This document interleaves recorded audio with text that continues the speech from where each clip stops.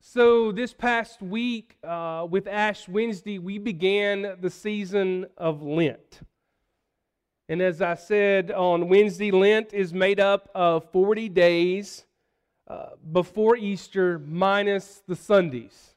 Those Sundays, including today, are between Ash Wednesday and Easter, are meant to be viewed like little Easters.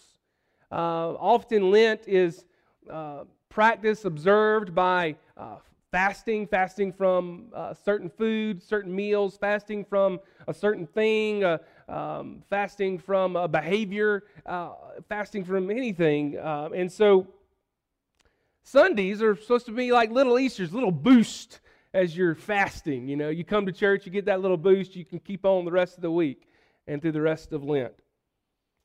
Lent is also a time for us to journey with Jesus to the cross.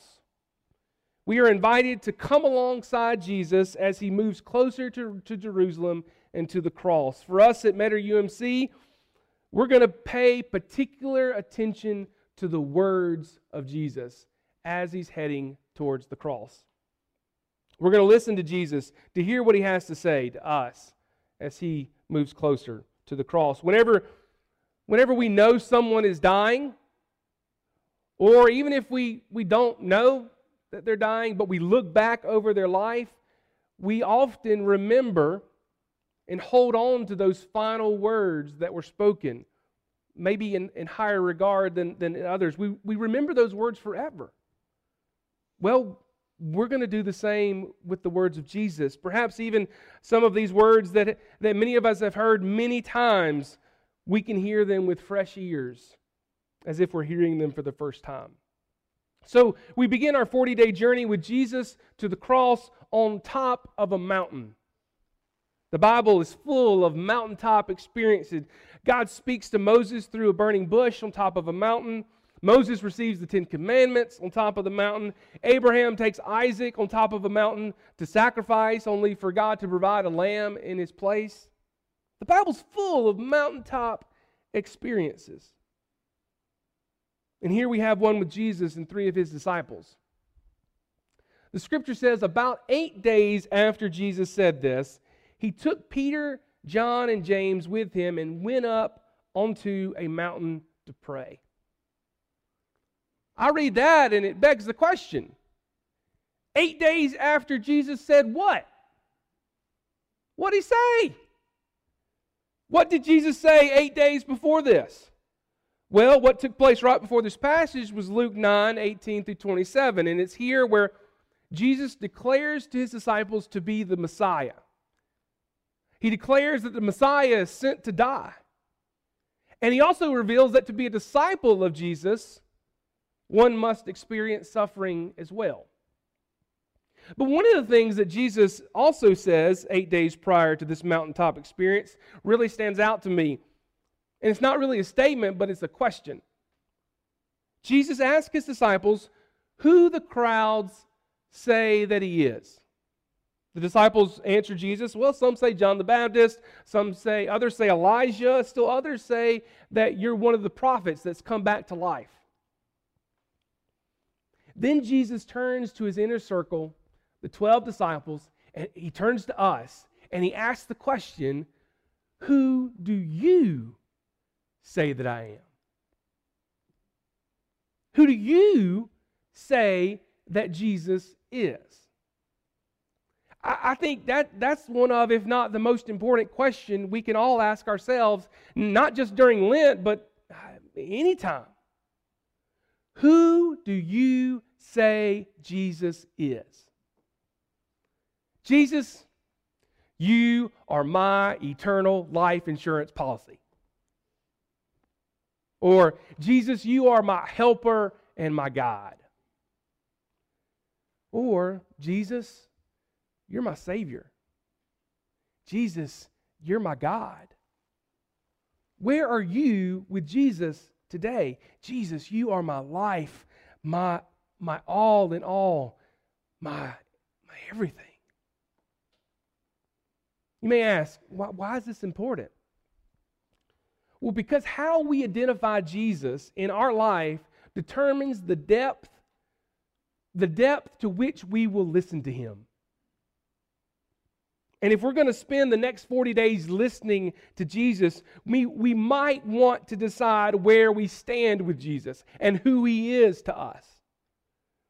If Jesus is just your life insurance policy, your get out of hell free card,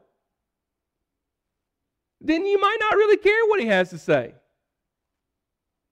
But if Jesus is Lord of your life, you're going to want to wake up and listen. Some of you this morning need to wake up. Joking, most of you are awake. But we got to keep moving. We got to keep moving. We're on a journey. Remember, we're on this journey. So the scripture continues.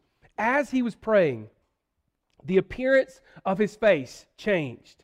His clothes became as bright as a flash of lightning. Two men, Moses and Elijah, appeared in glorious splendor talking with Jesus. They spoke about his departure, which he was about to bring to fulfillment at Jerusalem. This mountaintop experience that we have with Jesus and Moses and Elijah and these three disciples is what we call the Transfiguration, or the Mount of Transfiguration. Jesus is transformed. His face changes, his clothes change. Moses and Elijah, both who were dead, appear with Jesus and they talk with Jesus. But these men were important men, obviously. They represented the law, Moses. They represented the prophets, Elijah. And one way of interpreting this moment on this mountain is that these two monumental figures of the faith are signifying to these three disciples and ultimately to the world, to us, that Jesus is the Messiah. Jesus is the Word, the law and the prophets, made flesh. Hey, everybody! Here he is, the Messiah, the Savior of the world. We even got a spotlight shining right on him. Can't you see him? Can't you see him? But then listen to the next verse. Peter and his companions were very sleepy. But when they became fully awake, they saw his glory and the two men standing with him. They were very sleepy, but when they became fully awake, they saw his glory. They weren't really awake. We're not given the time. I guess this was late in the evening. I'm not sure, or early in the morning. But when they woke up, they saw. There's something there. Listen. Have you ever been driving somewhere? You're going along. I find this happens when I'm going on a familiar route. I'm going to a familiar. I've driven this road many times, and so I'm driving, and maybe you're tired, maybe you're not. I don't know, but you're lost in thought. I mean, you're thinking about your day ahead of you. You're thinking about what happened the day before. You're thinking about what might happen in the coming days. Whatever. You're listening to a podcast. You're listening to something. You're listening to the radio. You're just lost in thought. And you wake up, and you're like, how did I get here? 5, 10, 15 minutes later, and you don't know how you got from point A to point B. You kind of wake up and you realize where you are, and you're just thankful that you got there without getting in a wreck because you can't remember how you got there. I do this often driving, well, not often. Sorry. I do this sometimes. When I'm driving to Statesboro. When I leave here going on 46, and I get outside of Metter, just outside of Metter, and I'm lost in thought, and I find myself in Register, and I have no idea that I just went through Pulaski. Now, I know that's not really that far-fetching because Pulaski's not that big, but I mean, when you pass Dollar General, I mean, you know you pass Dollar General, right? Or I did this a lot when I was commuting 2 hours one way from Adrian, Georgia to Athens, Georgia, to finish up my last year of undergrad while I was serving my first year under appointment as a pastor. I knew that route like the back of my hand. I could drive it blindfold, and I almost did that a couple of times. It's not a good feeling when you're lost in thought and you kind of wake up and you realize, how in the world did I get here? Listen, I think too many of us are walking around life half asleep, half awake, however you want to look at it. We're just going through the motions. We're stuck. We're stuck in a routine or stuck in our sometimes detrimental behaviors. We're asleep at the wheel, and we need someone to come and slap us upside the head, throw some water on our face. We need to wake up to the reality of Jesus. We need to wake up to perhaps how far off the path we have gotten, and we need to become fully awake, and as the scripture says, so that we can see the glory of Jesus. They were very sleepy, but they became fully awake, and they saw the glory of Jesus. So consider this your wake-up call. Jesus is calling. Jesus is speaking to you and to me, and this Lenten season is our opportunity for us to wake up and listen, to listen to Him. But I'm getting ahead of myself. Okay, all right. Later on in this passage, it says, while he was speaking, this is Peter. Peter's talking to Jesus. It says, while he was speaking, a cloud appeared and covered them, and they were afraid as they entered this cloud. And a voice came from the cloud saying, "This is my son." I feel like James Earl Jones needs to be here. "This is my son, I am your father. This is my son whom I have chosen. Listen to him." This is my son whom I have chosen.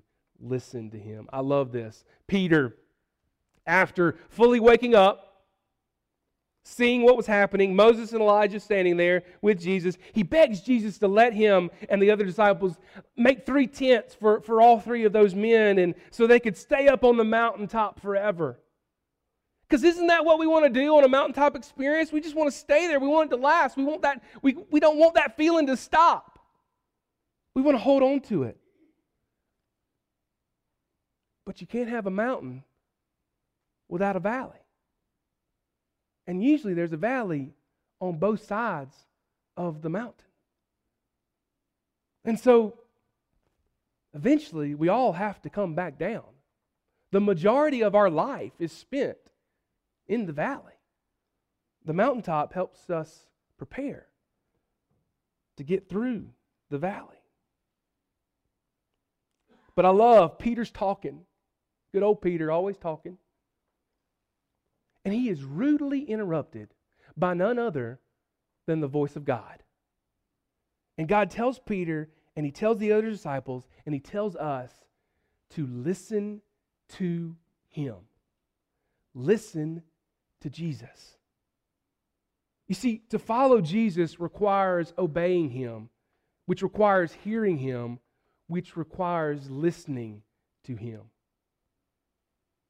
And as simple as that might sound, this is the heart of our Lent journey together. We will seek to listen to Jesus. We will avoid the temptation of believing we know what he meant.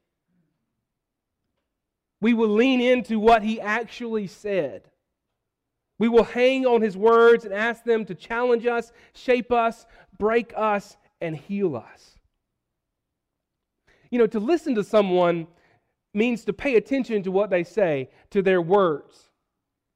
You know, over the course of our lifetime, we all do a lot of talking. Some of us more than others. I'm not calling any names. I want you to get a number in your mind, okay? I want you to get a number in your mind. How many words would you estimate the average person speaks in a lifetime? How many words? Don't say it out loud. By one expert estimate, the average person, this is such a specific number. Average person speaks 860,341,500 words over the course of their lifetime. For me, I just feel like that's low. I don't know. Maybe. That's a big number. But listen, multiply that by your own family alone, and you have an idea of the incredible volume of words floating into and out of our lives all the time. Multiply it by the number of people sitting on your row this morning, or the number of people in the room today. In no time, we are into the billions and billions of words bouncing around us all the time. Now, how many words would you estimate are in the Bible? Good old King James Version, we're going to go there, boasts 783,137 words. Now, how many of those words are the words recorded of Jesus? 36,450. Very roughly speaking, if you take out the duplicated words that are in the Synoptic Gospels, Matthew, Mark, and Luke, it gets us down to less than 20,000 words that we have written down of Jesus. Now, I want to be careful here, though. Studies show the average woman speaks approximately 20,000 words a day. The average man speaks approximately 7,000 words a day. A lot of the women are saying, yep, that's about right. But that's a whole nother sermon series. It's called Listen to Her. Y'all didn't get that? I was expecting just roaring laughter. That's all right. That's fine. So I'll go to the altar later. All kidding aside, of the millions of words we speak over the course of our lifetime, the billions of words we will hear, doesn't it make sense that we would want to give our absolute fullness of our attention to the 20,000 so words that we have of Jesus? Spoken by the most significant person in all of history, the Son of God, Jesus, the Christ, the second person of the Trinity, who among those 20,000 words said, "Heaven and earth will pass away, but my words will never pass away." Will you make a commitment during this season to actively listen, to actively respond? I know this sounds simple, but it's the revolutionary way of Jesus. It's a dangerous proposition. There is no way to predict how it will change and transform your life.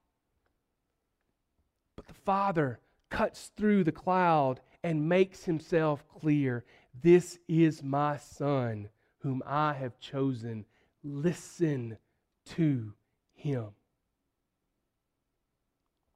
Over the next 6 weeks, 40 days, plus 6 Sundays, we're going to be walking through together the Gospel of Luke. Luke 9:18 through 24, verse 8. Approximately 15,000 words of Christ.